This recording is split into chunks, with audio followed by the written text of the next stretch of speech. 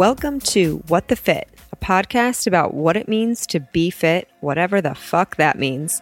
I'm your host, Chrissy Grody, and I'm helping to share the stories of cool people doing cool shit, from fitness trainers to wellness coaches, entrepreneurs, and entertainers. We'll hear the behind-the-scenes journey, all the different ways we can take care of ourselves, and of course, we'll answer and explore the big question of, what does being fit mean to you?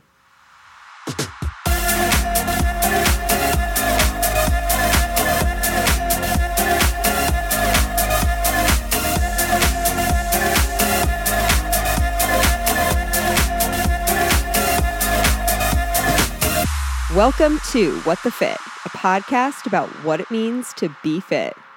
Whatever the fuck that means. Hello, everyone. I'm your host, Chrissy, and today I have a very special guest, Patrick Herringer of Findlay Movement. Hello, Patrick. Hi. How are you doing tonight? I'm great. It's a beautiful day outside. It has been the best day. I played golf this morning with my dad at 8 o'clock this morning. It was perfect. Wow. I know. I ran into my neighbor at the grocery store, which is so bizarre. He called out to me across the aisle. Hey, neighbor. And I was like, please don't talk to me in the grocery store. But the first thing he went into was how great the weather is going to be this week. And I'm like, yeah, that's awesome. I'm going to be working all day inside. He's retired. He's always putting around in the back. And I'm just I know when this weather is the way that it is, it makes me hate working so much more. Yeah, I get it. Yeah, and I feel like weather is super high on the list of things that your neighbor is going to talk to you about, especially if they accost you in the grocery store. You know, I love talking about the weather, though. I know it gets a bad rap that people are like, this is just a small talk, stupid conversation. But honestly, it's our one shared let's fucking talk about it. It's so important. We're all living in this, and it's Cincinnati, so it's going to be different every day. Yeah. Yeah, right. You can't do that you can't do that everywhere. You can't talk about the weather in LA. It's always the same. So I don't know. I'm pro weather chit chat. All right. Well, we just did about 3 minutes on it, so I hope everybody else is too. You're right. This is time to get to the real reason why you're here. Okay, but first, before we do that, give a quick little background. What do you do? What are you a part of? What are you passionate about? Yeah, so I am co-owner and director of coaching at Findlay Movement, formerly CrossFit 513 United. Mm-hmm. We're located just across the street from Findlay Market. We've been there for about a year after being down on 4th Street for almost 6 years. Yes. Prior to that, yeah. Co-own it with Sarah, my wife, and she's the GM, runs the place. Everyone knows Sarah Jenkins. Talked about her a million times. Such an incredible woman. So strong, so smart. Okay, go on. Yeah, so we have, like I said, been there for the last year coming out of the pandemic. We took the time when we were shut down to reevaluate everything that we had done previously. Mm-hmm. Sarah came on board full-time when unfortunately, as you know, when the original method closed down. So after we closed her spot, she came in. We kind of put our heads together and it wasn't a super difficult decision, but we decided she was going to run the place and be the GM, and that's been one of the best decisions we ever made. Oh, yeah. So I jokingly say that I'm head coach and mascot now. So, but nice. So that's it. But we're a CrossFit gym that I think does a really good job of producing incredible levels of fitness in everyday folks who, some have been athletes, some haven't. And then I think we also do an outstanding job of bringing people into a life of fitness, even if they haven't ever been there before. Yeah. We coach the shit out of you. Yeah. No, you guys are like the gold star, ultimate highest platinum level coaches, in my opinion. For sure. It's what we try to do. Yeah. It's our thing. No, it's incredible. I'm going to have Sarah on too coming up, and she's going to talk. I want her to talk about what she's been up to. But this episode is not going to be around fitness. This episode is going to be around the dreaded D word. Not death, but in my opinion, comes just after that, as an experience that one has to go through, and that is divorce. Divorce. Here you are. Now, we know that you're currently married to Sarah Jenkins, right? Yes. But prior to that, you were married to someone else and went through a divorce. Correct. And I did not know this. And I ran into you at a bar and we got to chatting. And I think I had just released the episode. Uh-huh. Yes. And Sarah had messaged me a really sweet, wonderful message. And then ran into you guys and you were like, do you know I was divorced? And I was like, no, had no idea. Like, wouldn't even imagine or assume that you would be divorced. I don't know what, right? Like we're making judgments when we meet people like, oh, yes, could be divorced. You've definitely been divorced. You've got it all over your face. Yeah. Right. But again, just one of those. Yeah, I think I like half jokingly suggested, I was like, if you want to do a podcast on it, I'm down. Yeah. And I was like, I absolutely want to do that because when I released the episode just recently of me and Ryan splitting up, I got so much feedback, the most feedback I've ever gotten from any episode that I've ever done, including the one with my grandma Katie, where I got so many messages about how she's a star. But so many coming from people that were basically just like, thank you so much for talking about this because I've been through a divorce or I'm going through a really serious breakup. And, it was just really helpful to hear someone else's experience, again, because just sharing, right, helps us all feel a little bit less alone. And that it's such a difficult thing it's so difficult to go through. Like grieving is difficult to go through. Divorce is so similar, and yet it's really just not it's talked the about. Death of a relationship. And, Yeah. that is the thing that you grieve. So to me, it was like if there are so many people out there that are likely going through this hardship and no one's talking about, the least I can do is like, hey, let's just like continue that conversation and have someone else share, because you heard from me and, my story, but that's just my personal experience. And it's like, I'm sure I would learn and gain a lot from hearing yours. So where does your divorce story start? I guess with a marriage. Yes, it starts with a marriage. I'll give not the super brief version, but not the longest version we have of time. this. We're on a podcast. We have time. We have so much time. I was in the Army at the time. I was a lieutenant, had been in a few years at that point, and was living in Texas at the time and met Mallory, who is now my ex-wife. And we can say their names. We can say their names. She has a whole life on her own, and I have several people that will not want to talk about Ryan to me or mention Ryan. Right. I'm like, we can talk about him. Yeah. And I think it's also similar when someone dies that no one wants to say their name. Yep. That was the biggest thing I took away from grieving and how I interact with other grieving people is the first thing I do is ask what the person's name was. Yeah. Because it just is like this. Sure. Yeah, I would I get notice it. when people wouldn't say the name. So Mallory, your so ex-wife. so we met in a training environment in El Paso when we were both living at Fort Bliss. Late 20s at the time. Okay. Still going pretty hard. Yeah. Out of college. Yeah. A lot of bars, a lot of drinking at the time. Sure. And so we kind of bonded over that Yeah. as young people do. No, you said late 20s, and I'm like, 33. That's So where for I am reference, now. I'm 42. Yeah. Okay. Good. That's good to know. Yeah. So we're talking about 2008. Okay. It was really around 2008. Okay. Yeah, it was when Yep. when all that started. Anyway, so we had a few months of drinking, partying together. And, Oh, yeah. We were both super fit people. She was a Division I swimmer. And, Yeah. just That a sounds lot of really like good a things. great time. Yeah, she was a really good officer and really good at her job. So Yeah. we clicked around a lot of that stuff. Yeah. And I think Yeah. you can have a really good year with a lot of folks. Yeah. Because that first year is really a honeymoon phase, and it goes well. And if you have a lot of things in common, that'll pretty much carry you through. So Yeah. Having things in common does carry you through. It does. Yeah. It does, and especially when one of those things in common is you would both move to a new city. Oh. And so you kind of find a security blanket in that. Oh yeah, you're like trauma bonding with a person. It's probably a little bit of codependency right away. Yeah. But looking back on it, but so we had the first year, and about I don't know, a little longer than a year in, we found out that we were both deploying to Iraq, and so we had that year apart in Iraq, and I think we were both in the country at the same time, but we weren't in the same spot, and so we were long distance communicating there, and it was like everything else in your life was just kind of a pain in the ass, right. And this was the good part of your day, so you got to talk, and so that was the entire like leading up to like almost 2.5 years into the relationship, and then we're engaged, and you get a bump because you get home from deployment. Why did you? So you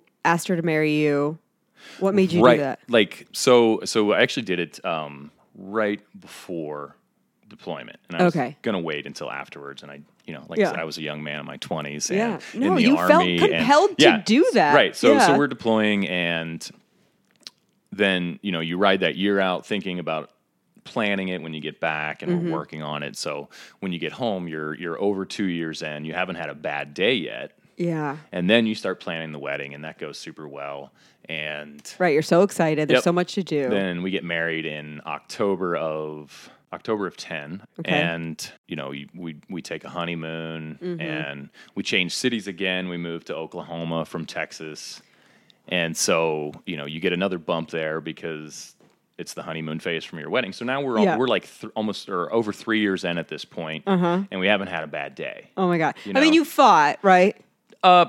Barely. Wow. Like we just the first year was easy. The second year was a deployment. Then it was wedding and a whirlwind. And then for the first time, life calmed the fuck down. Yeah. And we kind of settled into routine behaviors. Life got a little bit more normal. Yeah. And it was probably 6 months into the marriage that I just, as clear as day, realized, I'm like, oh shit, I don't love her. I just don't. And it's not a like a thing, I don't believe, and I was like, so I owe it to her at this point to like, let's go to counseling. Okay. Yeah. And, So we agree to go to counseling, and it's and you hadn't been fighting. There hadn't been. No, there was like I think there we at this point we knew when we were in Oklahoma we were only going to be there for 5 months, and then we were going to be going to whatever city that we got orders to after that. Yeah, and we found out pretty early that was going to be Colorado. Mm-hmm. And so, like a month after getting into that 5 month. Orders to Oklahoma, we flew out to Colorado, and we were looking at houses and found a house, and we were like, well, we know we're going to be moving there, so we buy a house. Yeah, sure. And then, and I think, I may have been feeling something at that point, but then, but it's that phase where you're kind of just thinking it to yourself, and I guess for certain people that could be anywhere from weeks to years. Yeah, there is a phase where you are just thinking about it internally. Yeah, and you don't, you're not even sharing it with friends. You're, But, and I think for me too, I had this experience of, and maybe this is definitely a me thing, where I would be thinking about it, like this would be on my mind, but I couldn't recognize it for what it was. Mm-hmm. I couldn't recognize that feeling because it was likely uncomfortable, and I do a really good job of pushing away uncomfortable feelings. Oh, yeah. So, yeah, for sure. We're good at that. Yeah, and I'm really good at that. Okay. You excel in that yeah, field? I think throughout my life I've had a lot of really difficult feelings that I've just had to like do something with. Compartmentalize. Yeah. Mm-hmm. And so now at 33, I get to open up all the boxes that I put the shit in. Start working through it. And start moving some things around. Gotta have an emotional yard sale. I'm not even selling it. Like, I will give it to you for free. Get it the fuck out of here. Yeah, so I think there were some feelings, and I knew that, intimacy was sliding. Things like this, like you get the markers. And then once I had kind of started to make the shift in my head of thinking, well, what does it look like if this doesn't work out? Yeah. And then you do some really messed up things emotionally to yourself and to your partner, because you start, or at least with me, I can only speak to myself, like you start withholding affection because you don't want to reinforce. Yeah. And that, God, that's a bad place to be. It is because, that person is if they're blind to the scenario and it's not a thing that they're aware of, and then all of a sudden you start being so more cold hurtful. because and in some messed up way, it feels like you're trying to prepare them for it, and that's fucked up. That's not. Yeah. That doesn't work. No. But so all of that kind of led to us going to counseling, which led to a significantly faster unraveling. Oh.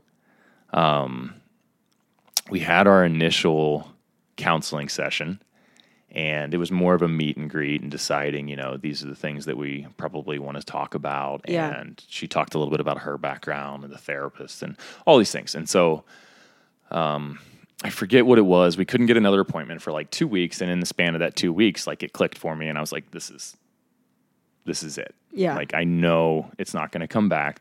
You made a decision. Yeah. Yeah. And I made it, and in my thinking, and I think still to this day, I think I'm right, and it doesn't make me a better person. It just is the reality of the situation. It's like, this is probably the second worst thing I can do is in the marriage. And the first would be to stay in it and waste her time longer.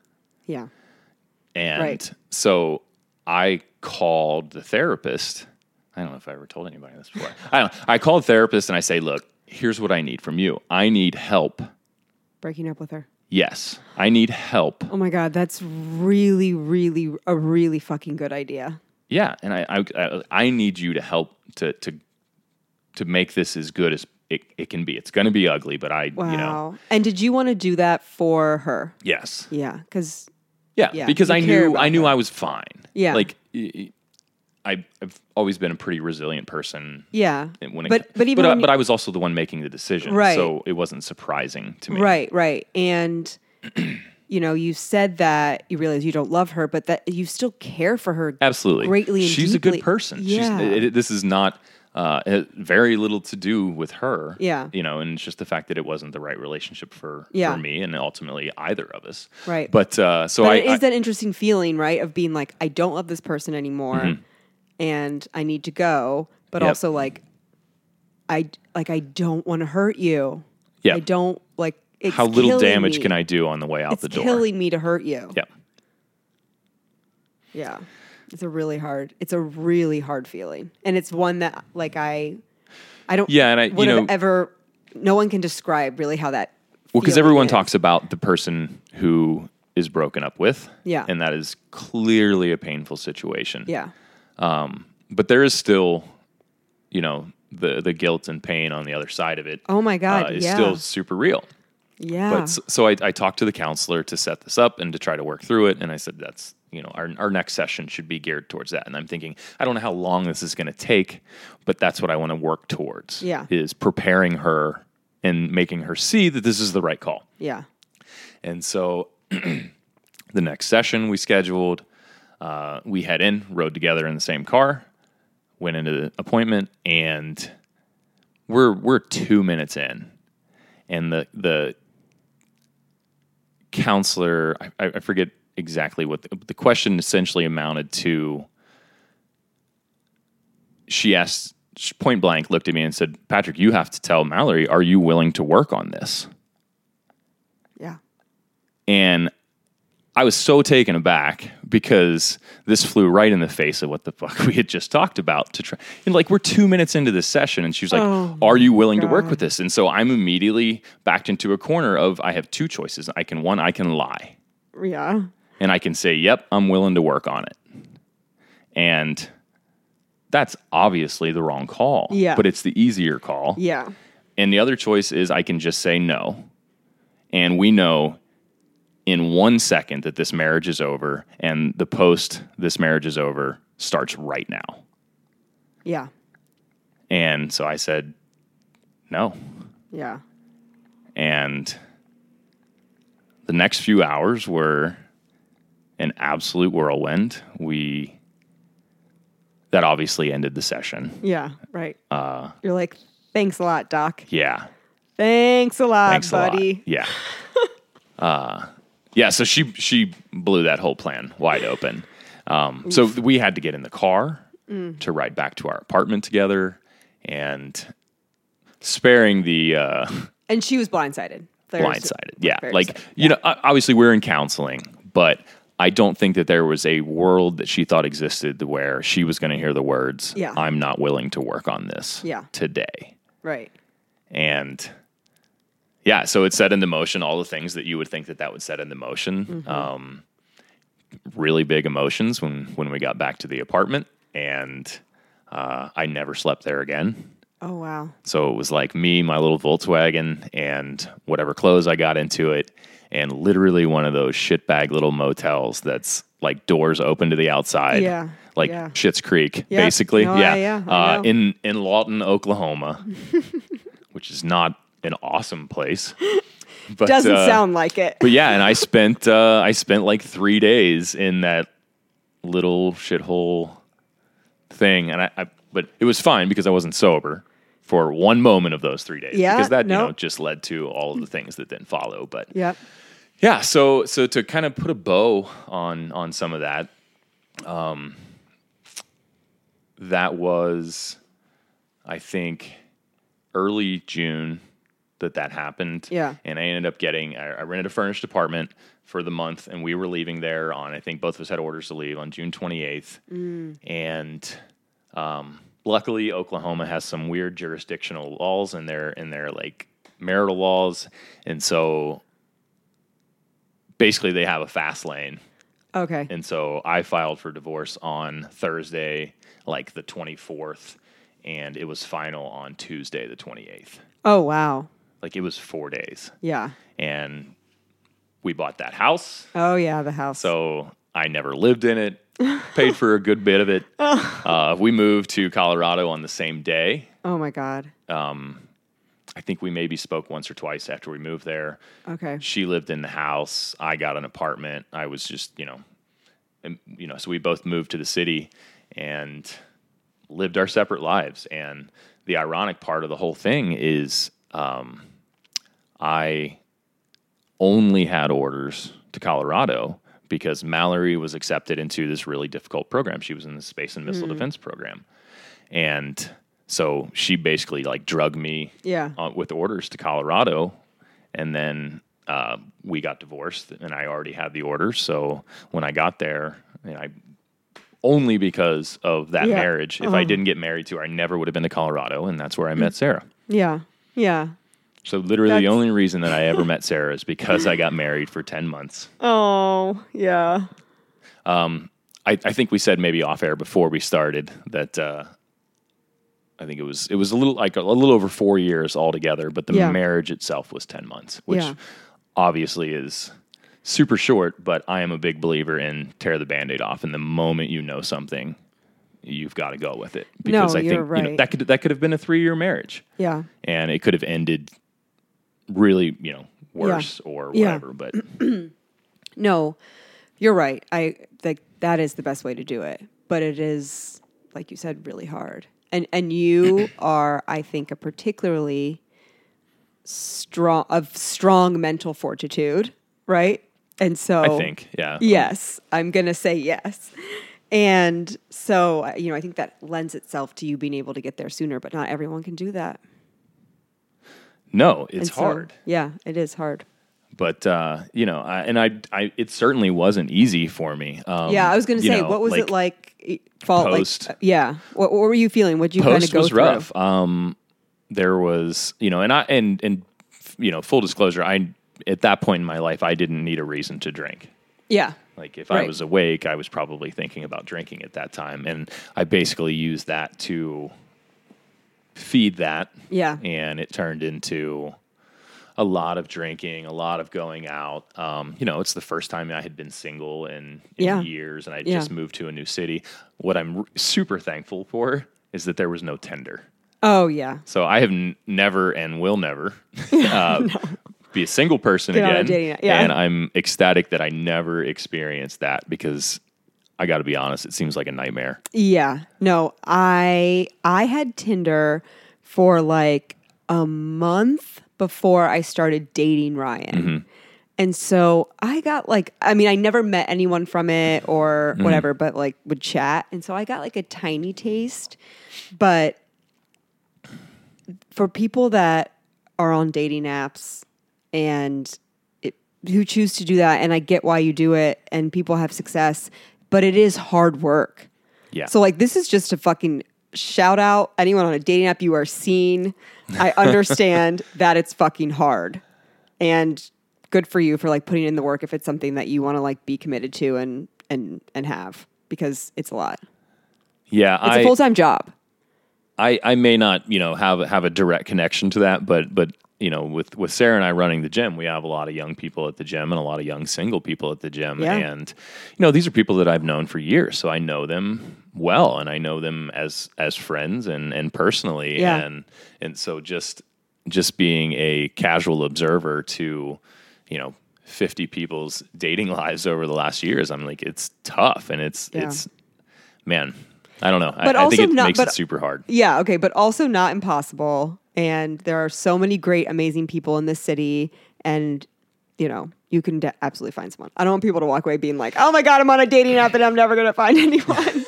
You can. I know people that have, or find them organically being like, it happens. It Absolutely. happens. Like, divorce was the best thing that ever happened. Like, as far as like, I have a business now. My wife Sarah out of it, which is obviously, the kind of just the cherry on top of the whole thing. And I'm just a firm believer in,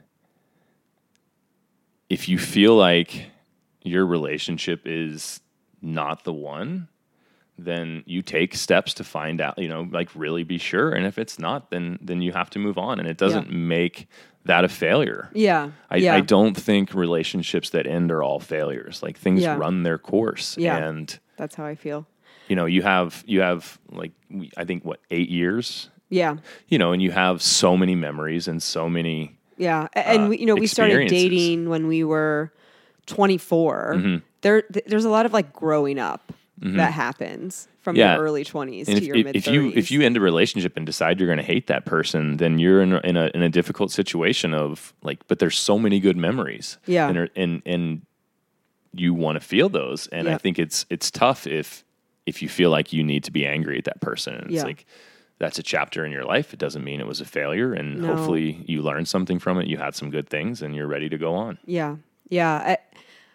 I agree with you. And that's how I view it now. But at first, when I was first going through, and ours was somewhat longer of a process than like that one question within 4 hours, like whatever, like ours, I would say was probably like a couple weeks of, kind of back and forth and conversations, and a lot of vulnerability, a lot of crying, a lot of honesty that hadn't been there. And so I was feeling like I failed at it. Like this is something that I failed at. And Ryan was feeling the same way. And we actually had to have a conversation with each other of like, I am telling you that you didn't fail in any way, and I'm the other person in this relationship. And he's saying the same thing back to me. And I'm like, we have to absolve ourselves of this. Like we both are in the same place. Like, we have to move past that thought. And he was like, no, you're right. We do. And so I don't think of it that way anymore. No, I think that, you have to love the relationship for what it was. And it's a time in your life, and it's a chapter. And the only thing that I said to him was, for both of us, we both made the decision to not try to really work at it. Mm-hmm. And he was like, yes, we did. So I'm like, like that of that this just like, we're both not willing to put the work in, which was where. Well, I think there's unwilling to put the work in that negative connotation that you can apply it in all things. And I think there's realizing that the work is futile. Yeah. That it would be a sunk cost at that point. Right. Exactly. And in that case, it's the right call. Yeah. It absolutely is. I mean, for me at least. But so how long did that phase last for you? That I felt like it was a failure? No, the when you think you knew. 3 years. Okay.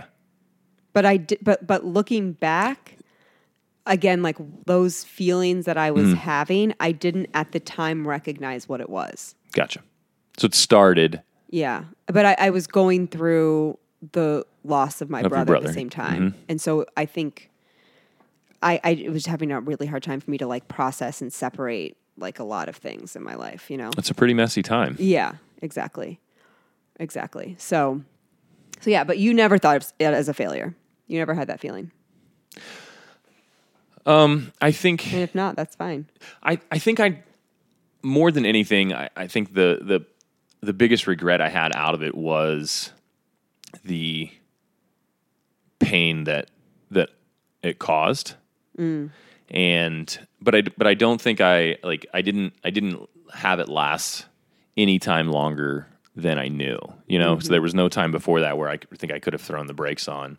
But I think, you know, she is now married and has a couple of children. Yeah. And I'm sure that if you ask her, she would probably say that it was a great thing that happened to her too. Yeah. But I don't know, maybe not. I don't want to speak for her. Yeah, but yeah. you know, but the point is it's turned her life around too. And I just don't think people need to bear that burden of feeling like a failure on top of having a relationship end. Like, No, you're it's right. enough. Yeah. Yeah. No, you're totally right. You're totally right. Did you have any shame or experience any shame? There was some embarrassment for sure. You know, we had a wedding 10 months before that in a city, you know, we got married here and neither one of us lived here, but she had ties here and my family was here. So we decided, and it was like, you had people fly in for the wedding and we had a whole thing. And 10 months later, it's, oh, just kidding, you know, is essentially what it seems like from the outside. But I felt like I couldn't allow, like just when you were saying before, is this is a decision between the two of you, is I can't allow the way anybody's going to look at me to affect this, because this is our lives. Yeah. And, you know, people can think what they think, but you still have to do what you think is right. Yeah. No, exactly. I initially felt some shame and then that quickly dissolved to that exact feeling of like, you know what, like, I'm happy. So I don't care what anyone else thinks about me because I know I'm happy. Yeah, you know, you don't want to take it too, like, you don't want to be too cerebral about it and be too cold about it. It's a relationship and there are feelings involved. But if you can step back a little bit and look at it like you make any decision, like, what is the net cost or add of the decision? And in this case, it's a positive. So in this world we're talking about, no matter the pain of it and whatever, it's a good decision and you made the right call. So yeah. Do you think that there is, like, when you started dating again, like, do you think there was a stigma around, oh, this person's been divorced? Or do you think in our general society that exists? I think I didn't feel it as a man, to be honest. I don't think I was a 30, in my early 30s as a military officer.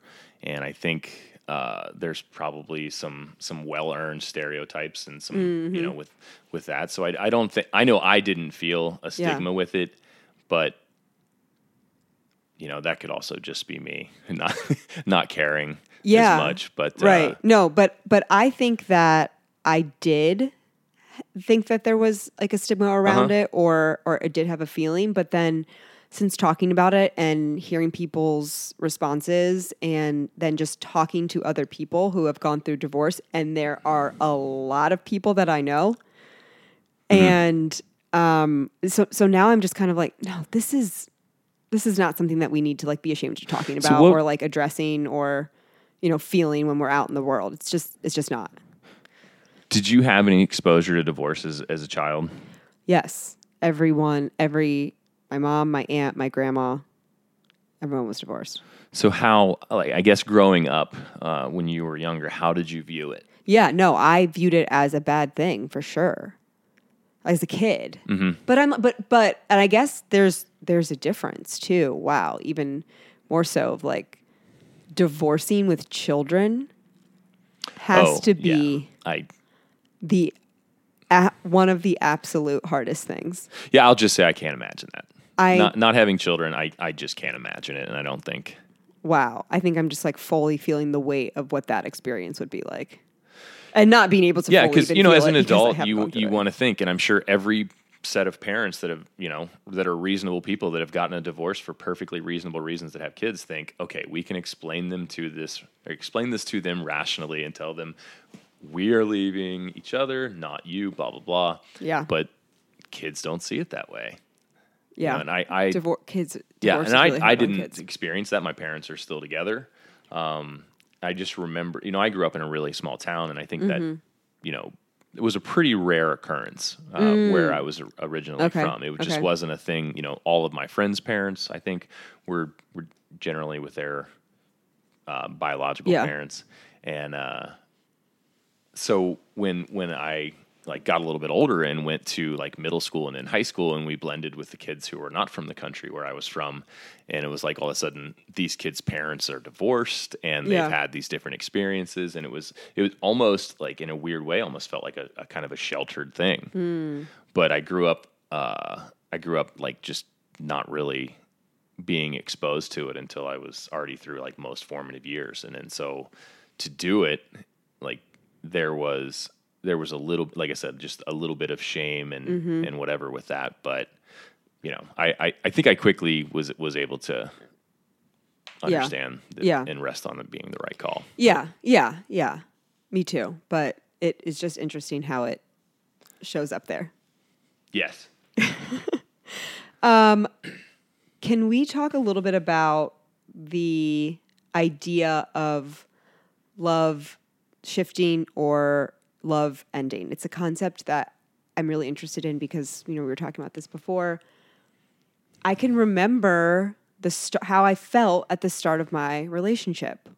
I was so in love, and I firmly believed that this was the person I want to spend the rest of my life with.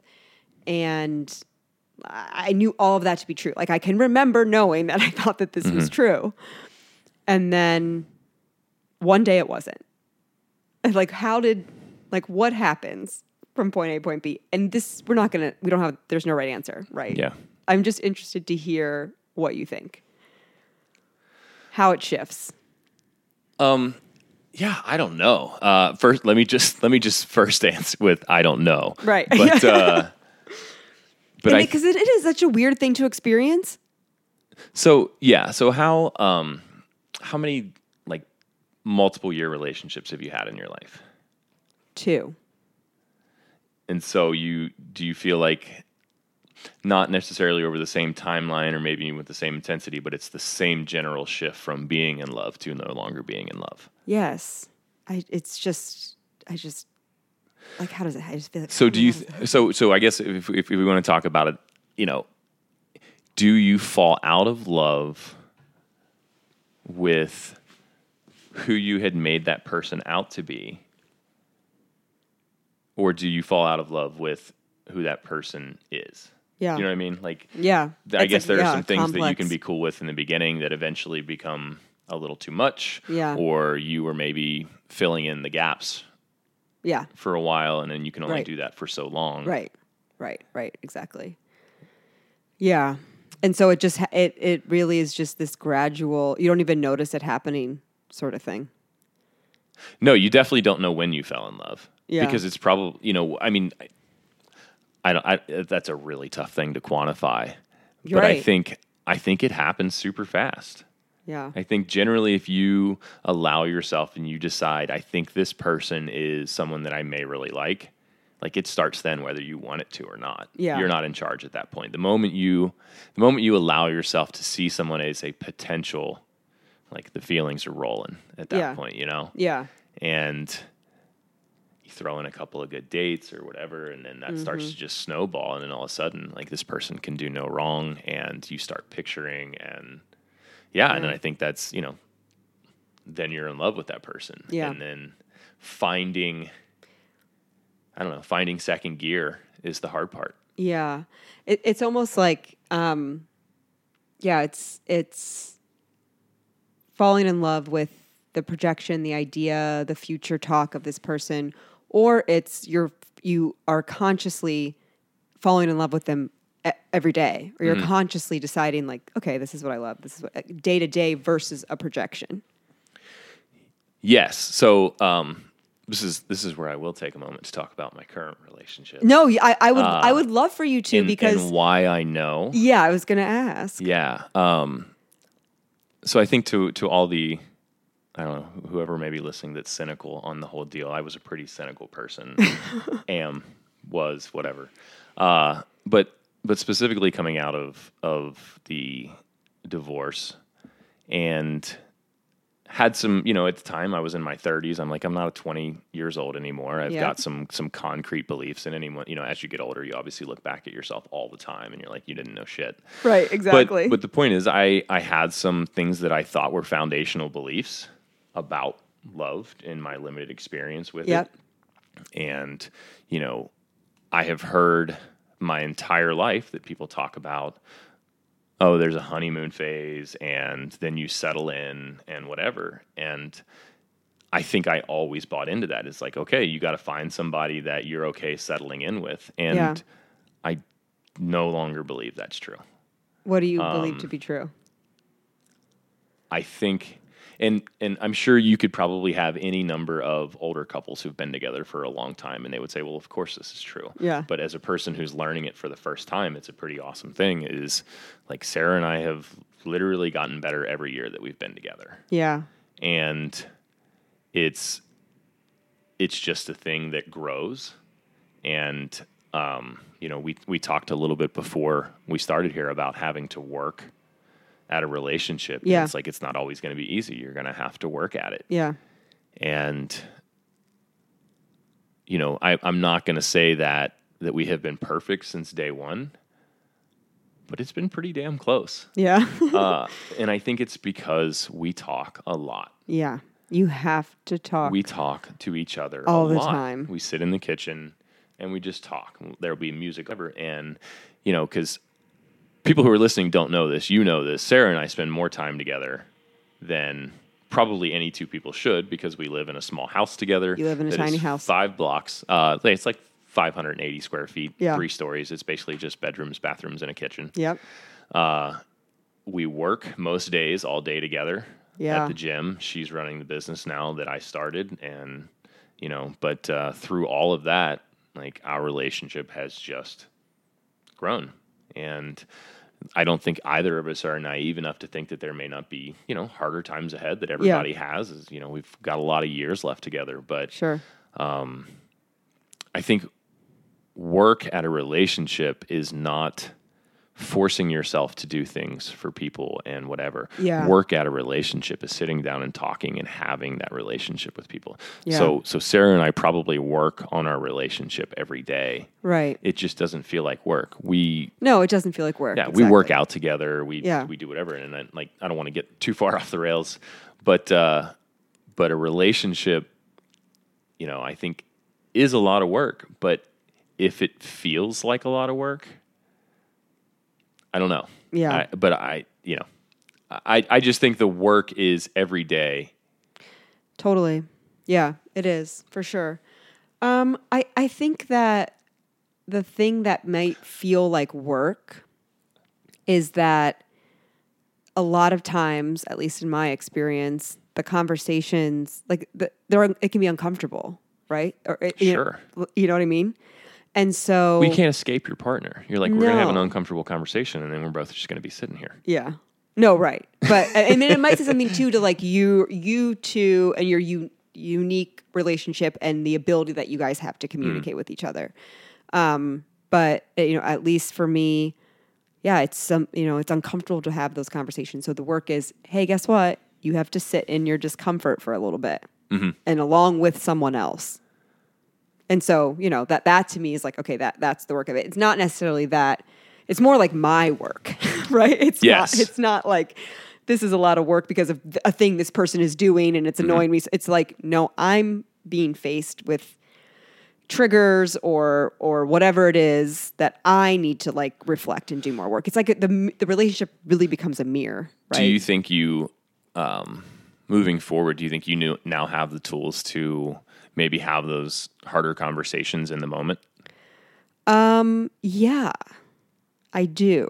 I do think that. I think I've learned a lot about just myself more so about myself, that allows me to communicate better with other people or kind of show up better for other people, or different, not better or worse, just different into going into my next relationship, that I didn't really have honed and crafted kind of, at the start of my relationship with Ryan. So, yeah. I think I rambled on past your question before about the love switching. No, I think you did it. It was, No, I think you did it. I like that little twist turn too, to talk about your current relationship and like life. There's life after divorce, right? It's not totally. No, it's not. I think we can go that direction now. Is that divorce is a chapter, and if and not to say that you need to fake it and to smile afterwards when you're going to go through some hard times. You are, but realizing that it's not a failure. You don't need to feel shame, and that you can just go on with your life. And there is somebody out there. There are a bunch of people out there. Yeah, there's life on there's a lot of different paths to a lot of different lives on the other side that you don't even know exist yet. Yeah, and I think it starts with be honest with yourself and be willing to have the difficult conversations early. Yeah, because they just get bigger. Yeah, that's totally true. Anything else that you have thought about or, kind of contributed to the experience you had with divorce? I think the last thing I think you could talk about is having to deal with the fallout of mutual friends. Oh, yeah. Family members who are used to seeing people. Oh, that's a really good tying point. Those loose ends up. Oh, that's a really good point. Yeah. I mean, who gets the friends because that's still that's still some. I mean, I'm in like the fucking thick of that right now, so I can't even speak to it. But tell me about your experience. So in just a quick back to when Mallory and I were going through it, we were also in the same course together in the Army with like 60 people that we all knew, and we had another month of being in class together every day. Oh, that's fun. Yeah, so it was like literally dividing the classes in half, basically, and who's going to be friends with who and whatever. Oh my God. I kind of went the way of I'll just shut everybody out, and you can, because I'm the one who's leaving. So, but no, with family and stuff, it was a unique situation for me because we were all long distance. Her family lived in a different city. I lived in a different city, my family. So like it was, I think there's at least, maybe it's my sister that I want to say the last time she saw Mallory was at the wedding. Oh yeah. Okay. And it was like wedding. Yeah. Never again. Yeah. Wow. Yeah. So you don't have to deal too much with family. No, I got off light on that one for sure. Yeah. That's definitely a thing, like you said, that you're probably in the thick of right now. Right. Yeah. It is. That's my bar. Yeah. It's tough. You got to pretty much start, even though you were in the same city, you just got to like start a whole new life over, like a whole new life. Yeah, it was crazy blank slate. Yeah, that's nice. Yeah, obviously, like nothing much changes in my day to day. So I don't know. We're just trying to. The good thing about this is, for me, it's right now. Chrissy's like, I should have got a local divorcee. No. But Ryan and I are very amicable and in touch quite frequently, and there's not this. No one's out to like get the other or like. And I can see that happening too. If the breakup was bad and messy or whatever, then maybe you kind of have a little. Yeah, I think there are two very different kinds of breakups. I think there are eventual ends and there are event breakups. And those event breakups can tend to be a little bit more. Yep, exactly. Yeah, like something crazy happens. Yeah. Or something. Yeah, right. No, we get it. I don't need to give examples of what those could be. I'm sure if anyone's listening who's lived it, you know what we're talking about. I'll report back on how it goes. Fair enough. The post-divorce fallout. They should have like a word for that or something. There's got to be a book. I don't know. I did just tell my boss last week. So that was like a conversation. Yeah, they're second and third order effects now. Yeah. So like, I mean... It seems like it's something I didn't want to talk to my VP about. It's especially my VP. He's married to his high school sweetheart. They've been married for 30 years. He loves his wife so much. Like, I know how much he loves his wife, and I work for him. And like that, like he loves his wife.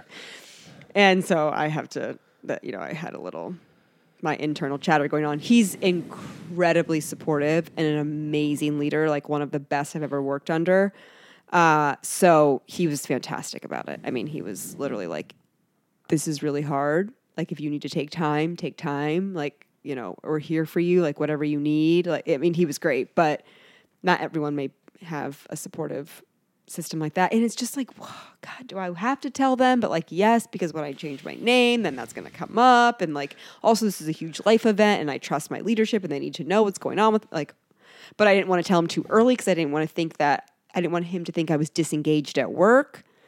So I waited 3 months to tell him, then to be like, it's good now though, instead of like when I was severely suffering to go and tell him that. Yeah, maybe that's the side of this story is everyone gets the other person's side of the story so much because that's generally regarded as the more painful one. But you're like, no, I have to notify and yeah, those like little like weird things that no one talks about doing that are hard conversations to have. It's the administrative side of it. And it's like all that very similarly related to death when you have to do all of this like bullshit stuff, like closing down LLCs and like blah, blah, blah, like whatever administrative that like picking out the urn. Like who the fuck wants to do that? Yeah. Have you started to get the questions yet of like, are you dating? Are you like no. Will you ever get married again? Were you like, oh yeah, I've gotten, will you ever get married again? Do you think you'll ever get, I'm like, I don't fucking know. Maybe give me a moment. Yeah. Yeah. Give me 1 second. Oh my God. Yeah. I will just say that, I think to just kind of be positive out of it is coming out of it. You always feel like some type of way about getting into a new relationship again and being serious. And full disclosure, like Sarah and I started dating and I was leaving there. I knew I was moving to New York and I was dead set that I wasn't going to take anybody with me. And Sarah and I broke up and, I had completely convinced myself this is not what I want. I'm not in a place in my life. Yep. And I definitely don't want to move with someone. And, luckily, after I had enough time to think about it and realize, I'm like, this is the actual mistake here that I would be making, and realizing that all of those, like the headspace that I was in post divorce, was almost enough for me to pass up an opportunity that turned into Sarah. Right. So I think it's important just to kind of to put a bow on that is. You can get caught up in feeling the shame and you can get caught up in feeling the guilt and feeling like a failure and spending time with that and cause yourself to miss out on things. Yeah. Like I almost did. Yeah. Yeah. No, that's true. That's a good way to wrap it up. Totally. That's really great. I really appreciate you coming on. Yeah, for sure. I hope I didn't just ramble too much, but no, I think it was really great. It just got me thinking about a lot, and that's the point of these types of conversations. So I thank you for sharing. And yeah, thanks for having me. Yeah, thanks everyone for listening. Share to your socials. Let me know if it resonated with you, how you're feeling. Send it to anyone that might need to hear it. Thanks so much. Love you.